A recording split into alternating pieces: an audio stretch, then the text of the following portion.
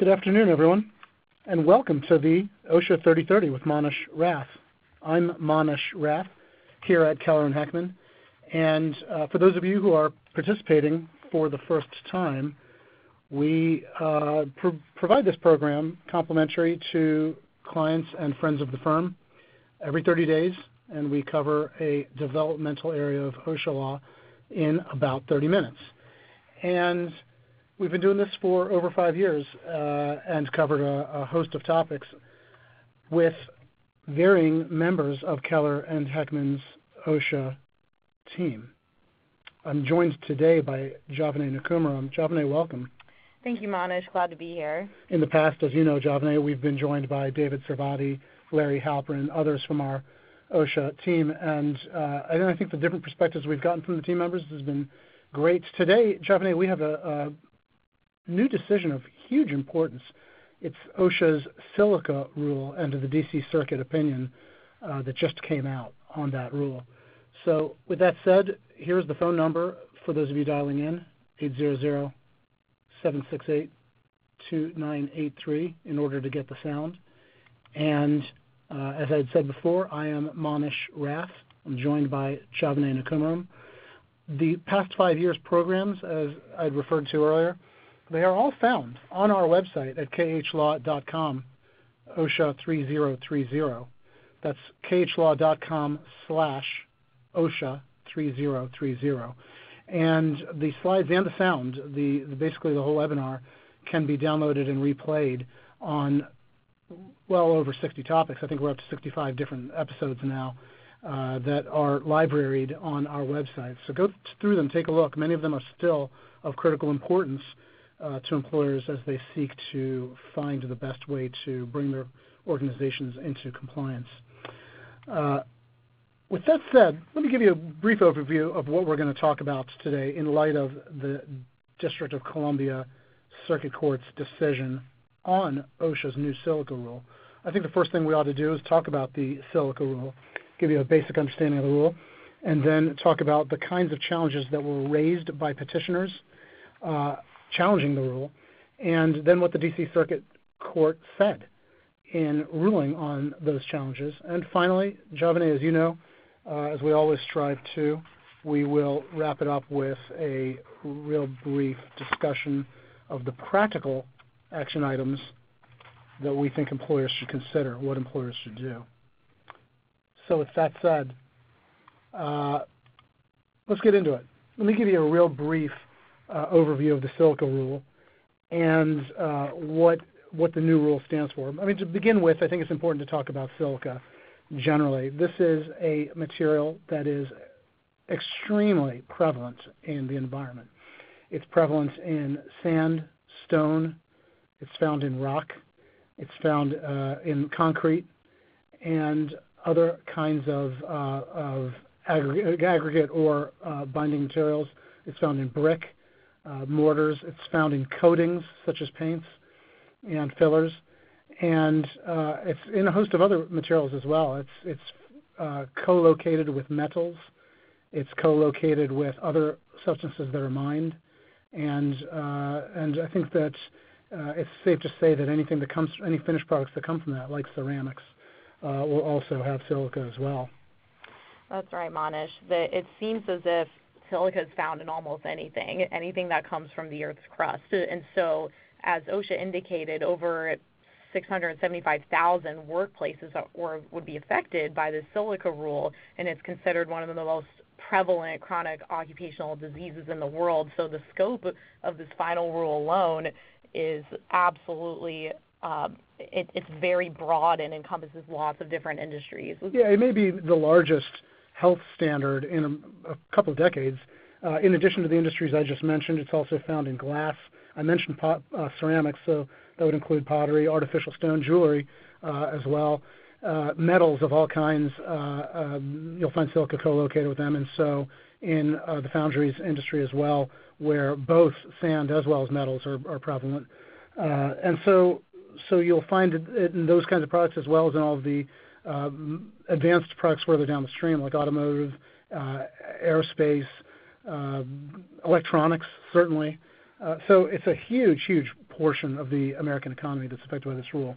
In addition, it's also maybe the largest health standard by another metric. It's considered to be a material that can give rise potentially to a disease known as silicosis. And silicosis is thought to be the most prevalent chronic occupational disease in the world. Silicosis is an interesting disease because it is almost entirely occupational in origin. The kinds of exposures necessary to lead to silicosis are not the kinds of exposures that you see in non-occupational exposures to silica. And so it is almost entirely a occupational disease by nature. And as occupational diseases go, certainly silicosis is thought to be the largest or the most prevalent by population. So I think that we've satisfied the basic premise that this standard has a huge impact across a large number of industries. With that said, Javane, I think it's also safe to say that the elements of the rule are fairly far-reaching. It has a lot of the basic elements that you'll see in health standards, such as employee training, record keeping, housekeeping, the requirements for an employer to develop a written exposure control plan. But in addition, it has a very low permissible exposure level of 50 micrograms per cubic meter over an 8-hour time-weighted average. So, and I point out the 8-hour time-weighted average because I think that's important. A lot of times employers will sample for a shorter period. The time it takes to set up and take down a test would be greater than 8, and so in order to get an 8-hour employee to conduct the sampling, you might do a test that's shorter, but as long as the exposure is representative, you can extrapolate. So on an 8-hour time-weighted average, if you're looking at 50 micrograms per cubic meter, which is extremely small, then you would have, anything higher than that would have exceeded the permissible exposure level. So with that said, that triggers a host of requirements, the most involved being engineering controls and then work practice controls. And whether or not those are working, if you're still at or above the permissible exposure limit, then you would have to additionally implement respiratory protection. That is the general industry standard. Now, to give you some sense of scope of what this new level looks like, it's a revision of an existing permissible exposure limit. In general industry, the limit was 100 micrograms per cubic meter over an 8-hour time-weighted average. And in the construction sector, the limit was 250 micrograms per cubic meter over an 8-hour time-weighted average. And so it's gone from 100 and 250 micrograms per cubic meter down to 50. With that said, if that permissible exposure limit is triggered, then the requirements for engineering controls and work practices is triggered. In construction, the agency did something a little bit different. They created a table called Table 1, and it itemizes a host of specific activities where if your activity is listed, then you follow that row across the chart to a column where OSHA has identified an acceptable abatement practice. And if the employer follows that standard abatement practice, then the employer will not be required to engage in ongoing exposure monitoring. And so the Pell, although it isn't suspended, certainly the requirement to measure for exceeding the Pell is no longer triggered if you are fully in compliance with Table 1 and all of your activities are Table 1 activities. But of course, exposure monitoring would not be suspended as a requirement if some of your activities are still off of Table 1 and some of them are on Table 1, simply because you're complying with Table 1 for those activities. Javane, did I say that clearly for everyone? You did, Manish. So it's very important for employers in the construction industry to understand the specific tasks that are specified in Table 1 so they know if they can take advantage of this, of the different work practices and control methods specified in the table, so then they would not have to go through ongoing exposure monitoring. We've had questions from time to time, Javane, from clients who'd call in and say, well, look, this is the activity we're engaged in. It's not really specifically on Table 1, but you can agree with me that it looks a lot like the Table 1 activities. And I'll say, after looking into this, we came to the conclusion that although it looks like Table 1 activities, if it's not specifically enumerated, then it is not a Table 1 activity, and you don't get the benefit of the Table 1 remediations as a shortcut to the other requirements like exposure monitoring. So that's an important one to keep in mind.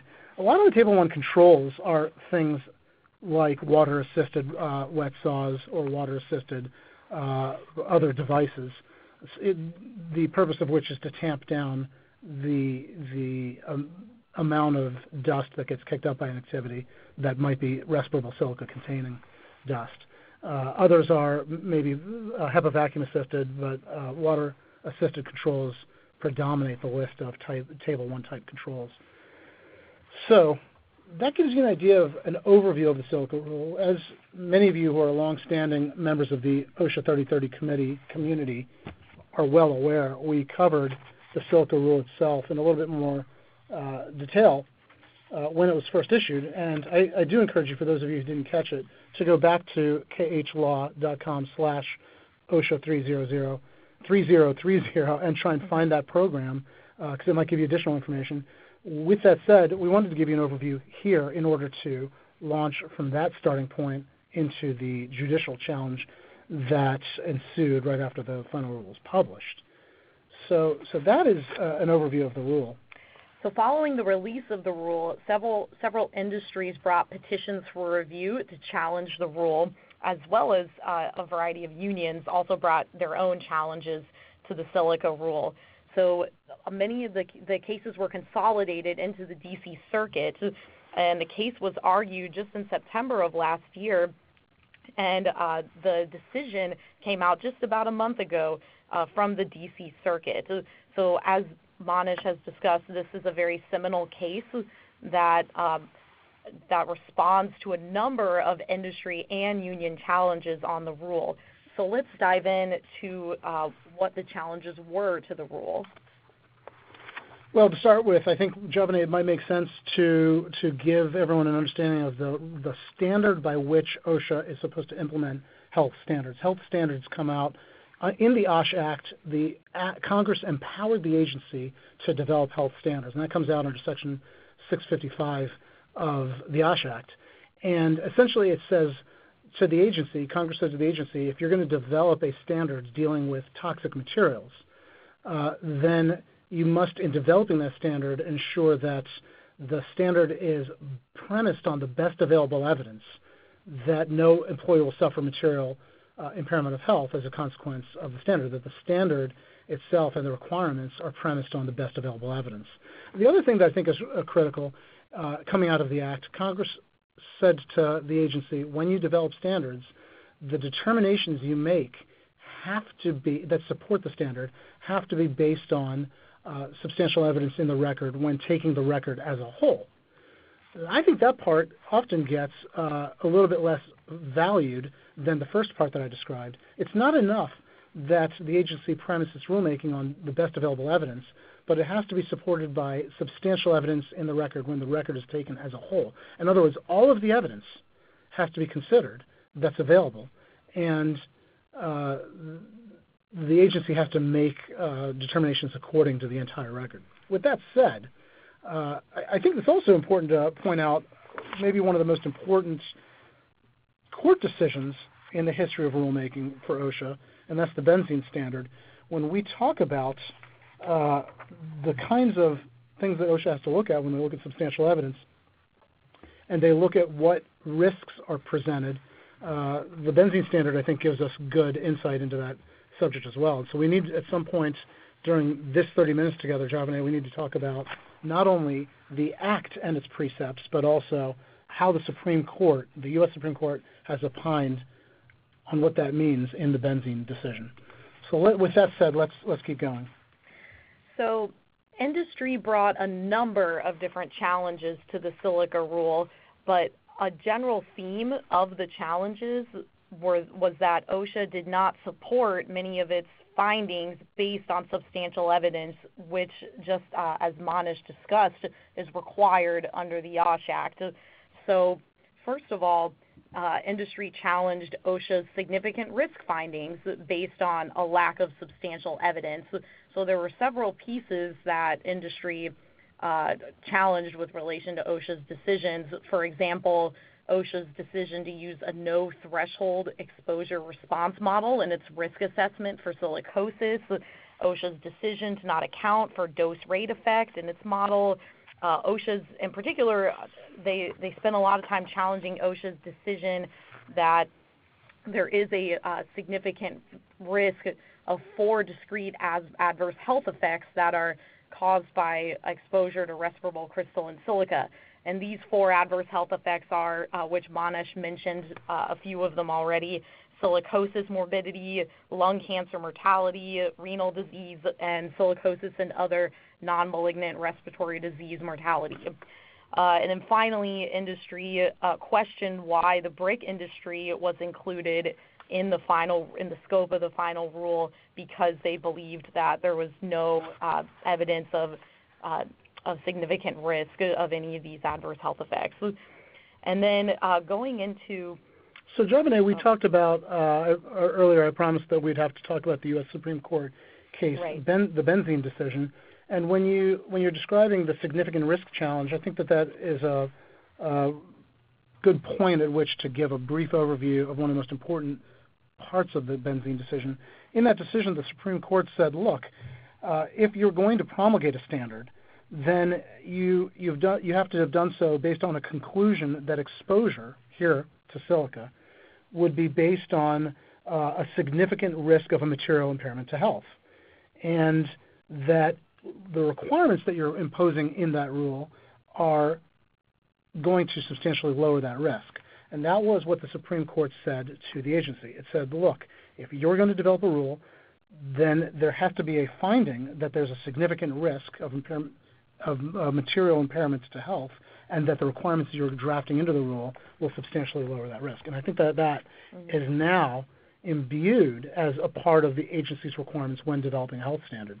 That's right. And so, again, looking at the significant risks that OSHA has determined in this case, the industry challenged these findings, saying that no substantial evidence supported any of these findings. Industry also challenged the technological feasibility and economic feasibility findings of OSHA. Again, as Manish mentioned, based on the standards of review, OSHA is tasked with ensuring, to the extent feasible on the basis of best available evidence, that no employee will suffer material impairment. So again, there's a feasibility aspect to the standard setting requirements in the OSH Act. And so courts have interpreted feasibility to mean both technological and economic feasibility. So in this legal challenge, industry said that there was no substantial evidence to support OSHA's findings that the rule was both technologically and economically feasible for 4 different industries.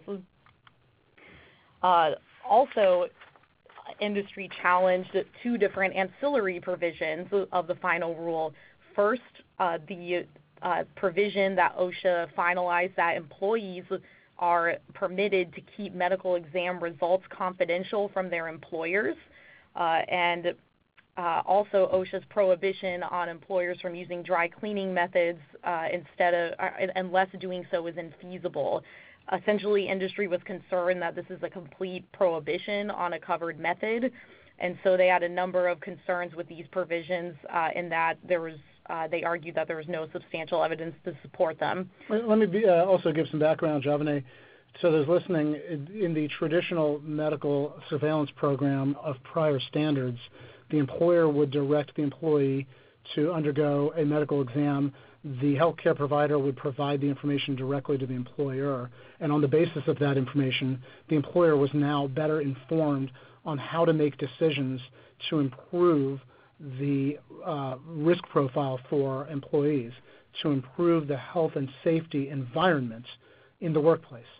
on the basis of the data that was coming back from these medical exams.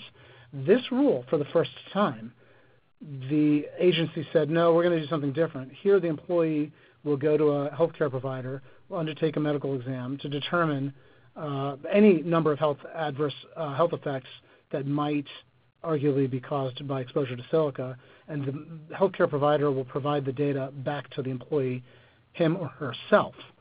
On the basis of that data, the employee can make a decision as to whether or not medical removal from that specific task is implicated or not, and whether or not removing himself or herself from that organization entirely or that work site entirely is indicated by the data.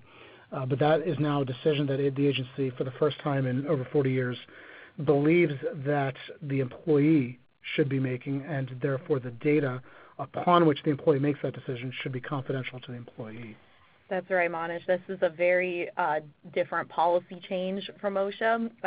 Essentially, industry was concerned that this unreasonably risks withholding information that an employer needs to ensure workplace safety. With that said, there were a couple more procedural challenges that industry raised. One of them, and these are procedural strictly, one of them was, look, on the last day before we were supposed to submit comments, OSHA released a lot more additional data. And in addition, they did rely on some data or estimates from a third-party group called ERG, and they didn't present the underlying assumptions that were made when ERG made when it was developing this data. So with that said, I think that the most interesting parts of the challenge and the court's decision were not those procedural elements, but the significant risk or the risk assessment issues that Javane, you discussed earlier. The union filed a challenge as well. The unions filed their own petitions for review because they had their own challenges to the rule as well. So they argued that there were two parts of the final rule that were not supported with substantial evidence, and so their challenges were limited to these issues. First, the unions were challenging OSHA's decision to not include medical removal protection in the standard. They were concerned that the OSHA's reasoning for not including these protections were inadequate, and OSHA engaged in unreasoned decision-making.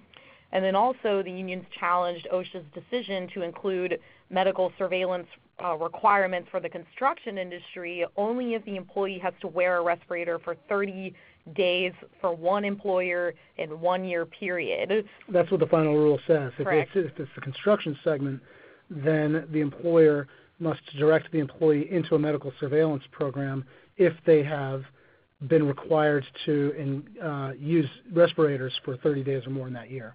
Right. Unions were concerned that employee exposures could still occur in shorter amounts of time, or what if an employee splits the use of a respirator across multiple employers? So they were concerned about employee safety, that they may fall into a gap here that this final rule didn't protect them from. So what did the D.C. Circuit say when they heard all of these arguments from both sides? Essentially, let's take a look first at industry's challenges. The court essentially said that OSHA did support its findings with substantial evidence. The court defended OSHA's position and explained that OSHA adequately justified its reasonings. Yeah, I think it's safe to say, Javane, that the court struck down every one of industry's arguments. That's they didn't right. accept a single one. They did not. They determined that under the substantial evidence standard, OSHA met its burden for all of industry's challenges. Right. And as you say, the basis on which the court made that decision was to say, look, when it comes to finding significant risk, for example, the agency merely needs to rely on substantial evidence. And they did rely on certain evidence.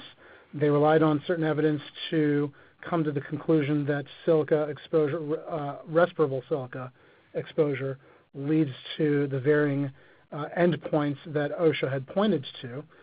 It's interesting, they go through the numbers and they say, look, even if you challenge OSHA's use of a no threshold effect model, OSHA, on the face of the preamble, didn't say that it needed to employ a no threshold effect model.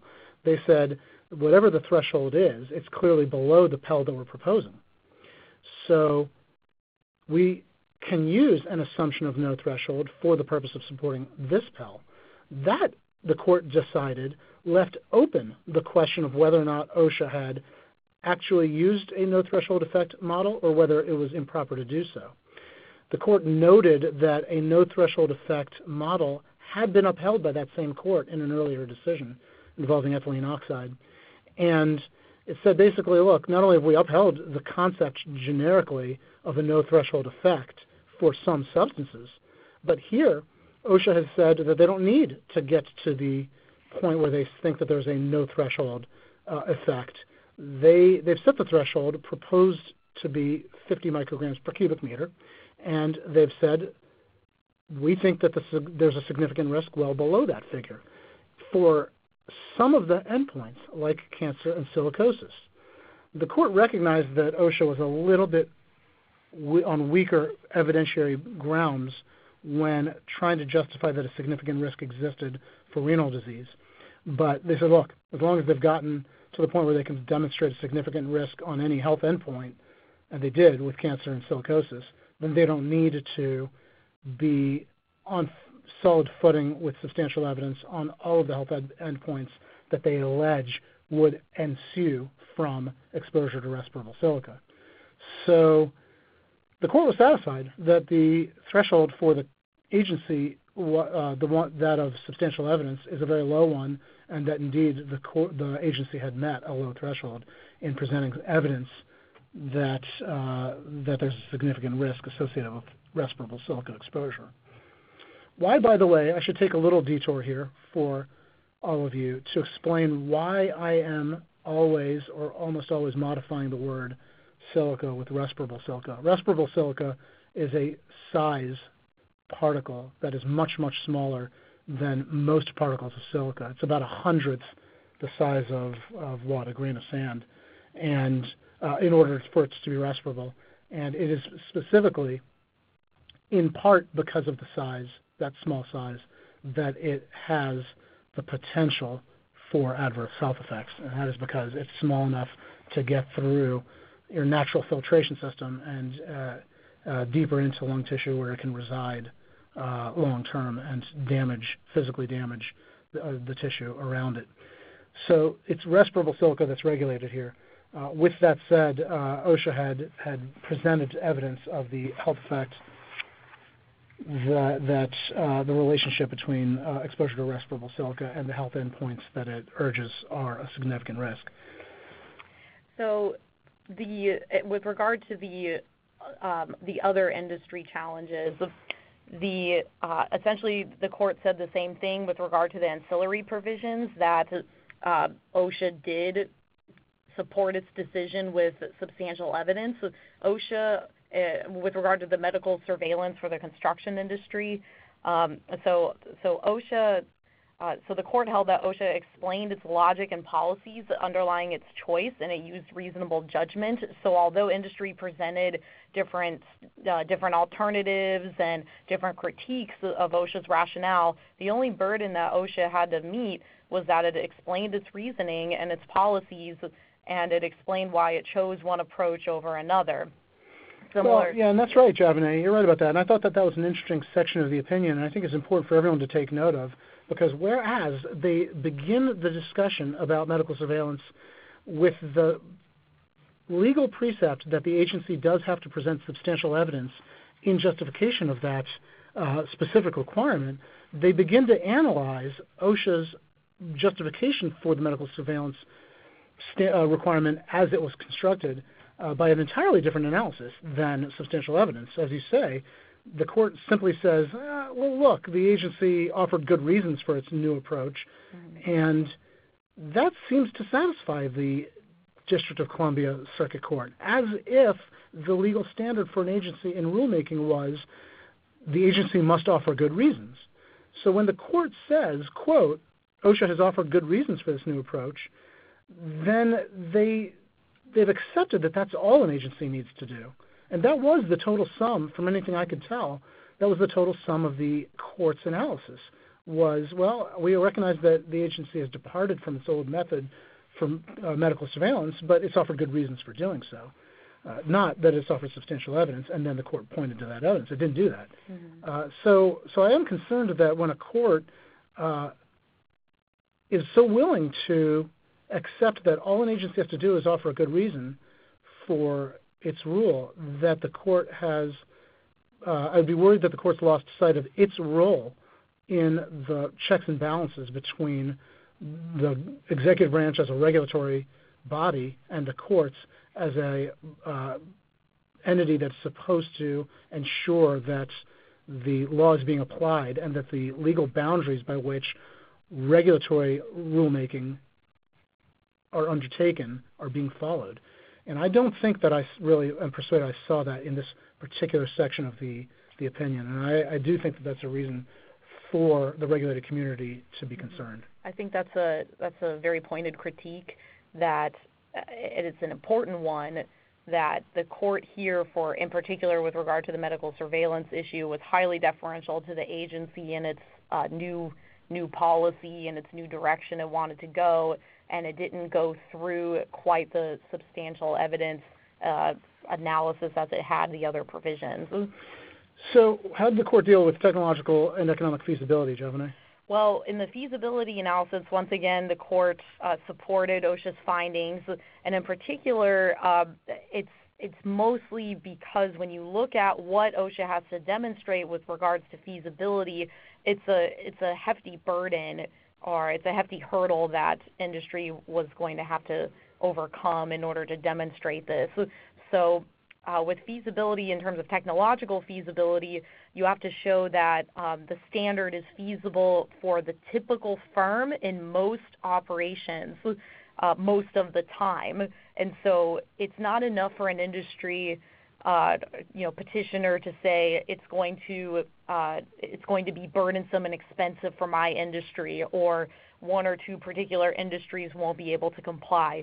You have to show that the typical firm in most operations, not all operations, most operations most of the time can't comply with this. And so going through the evidence, the court determined that OSHA did satisfy its requirement by showing that the typical, regulated employer could comply with the standard, despite the fact that some industries could not be able to. The foundries was a specific industry that they discussed in the court opinion, and they said, look, if you look at the fact, the argument made by industry that the fact that all industries can't meet the standard with all tasks and all of the time, that is beside the point. So long as the typical operation at the typical foundry or some foundries are able to comply with the Pell, for example, then that would suffice to demonstrate technological feasibility. And the other point that they made that's been made in prior opinions is the idea that the agency can implement a requirement that forces the development of technology, of technological feasibility. It does not have to be an assessment of technological feasibility in the current state of art, but something that is reasonably practical to achieve through pushing new technology. They handled the economic feasibility argument with, I think, a similar sort of approach. As you'd say, I think that they were very clearly deferring to the low bar by which agencies have to promulgate rules, even with regard to economic feasibility. So all OSHA has to show for economic feasibility is that the rule doesn't threaten massive dislocation to or imperil the existence of an industry. So once again, industry had quite a high burden to meet to show that the rule would massively dislocate or imperil the existence of an entire industry versus just some industries, or it's just going to be a high cost. Or some companies. The court said it's not a big deal to the agency or the court if some companies within the industry, their survival will be threatened by a new rule. It's only if the entire industry is threatened, or the existence of the entire industry is threatened by the new rule, that the question of economic feasibility should even be examined further. But the court seems to accept, and the agency urged, that if a new rule compromises the survivability of some companies within industry, that's an acceptable loss and that's a given. OSHA, in its preamble to the Silica rule, opined that, acknowledging there's no hard and fast rule for where to draw the line, they suggested that if the compliance costs, as the agency estimates them, are less than 1% of revenue or 10% of profit, then it would be economically presumed feasible to comply with the rule. And if the costs exceed those levels, then it might not be economically infeasible even then. It merely serves as a trigger for the agency to examine the question further. But all of these will be premised on what the agency believes are its estimated costs. I've participated in the rulemaking process for most of the major OSHA rules to come out in the past 20 years, and I believe that there is a consistent theme to their economic analysis, and that's that they underestimate the cost of compliance by significant measure, overlooking a great deal of what goes into compliance costs. And so now you're taking significantly estimated costs and saying, well, if that's even as much as 10% of profit, then that might not challenge the question of economic feasibility. I think the other concern I have is that there might be 10 rules promulgated that each may require 10% of profit to comply with. And OSHA's never examined the cumulative effect of what it takes to comply with 10 rules, each of which take 10% of your profits. That's a good point. Yeah, that doesn't seem striking me as fair. No. Well, with that said, that's the starting presumption that they make. How many rules are there, by the way? Dozens and dozens and dozens. Absolutely. So with that said, that's how they dealt with the industry challenges. Giovanni, how did they deal with the union challenges?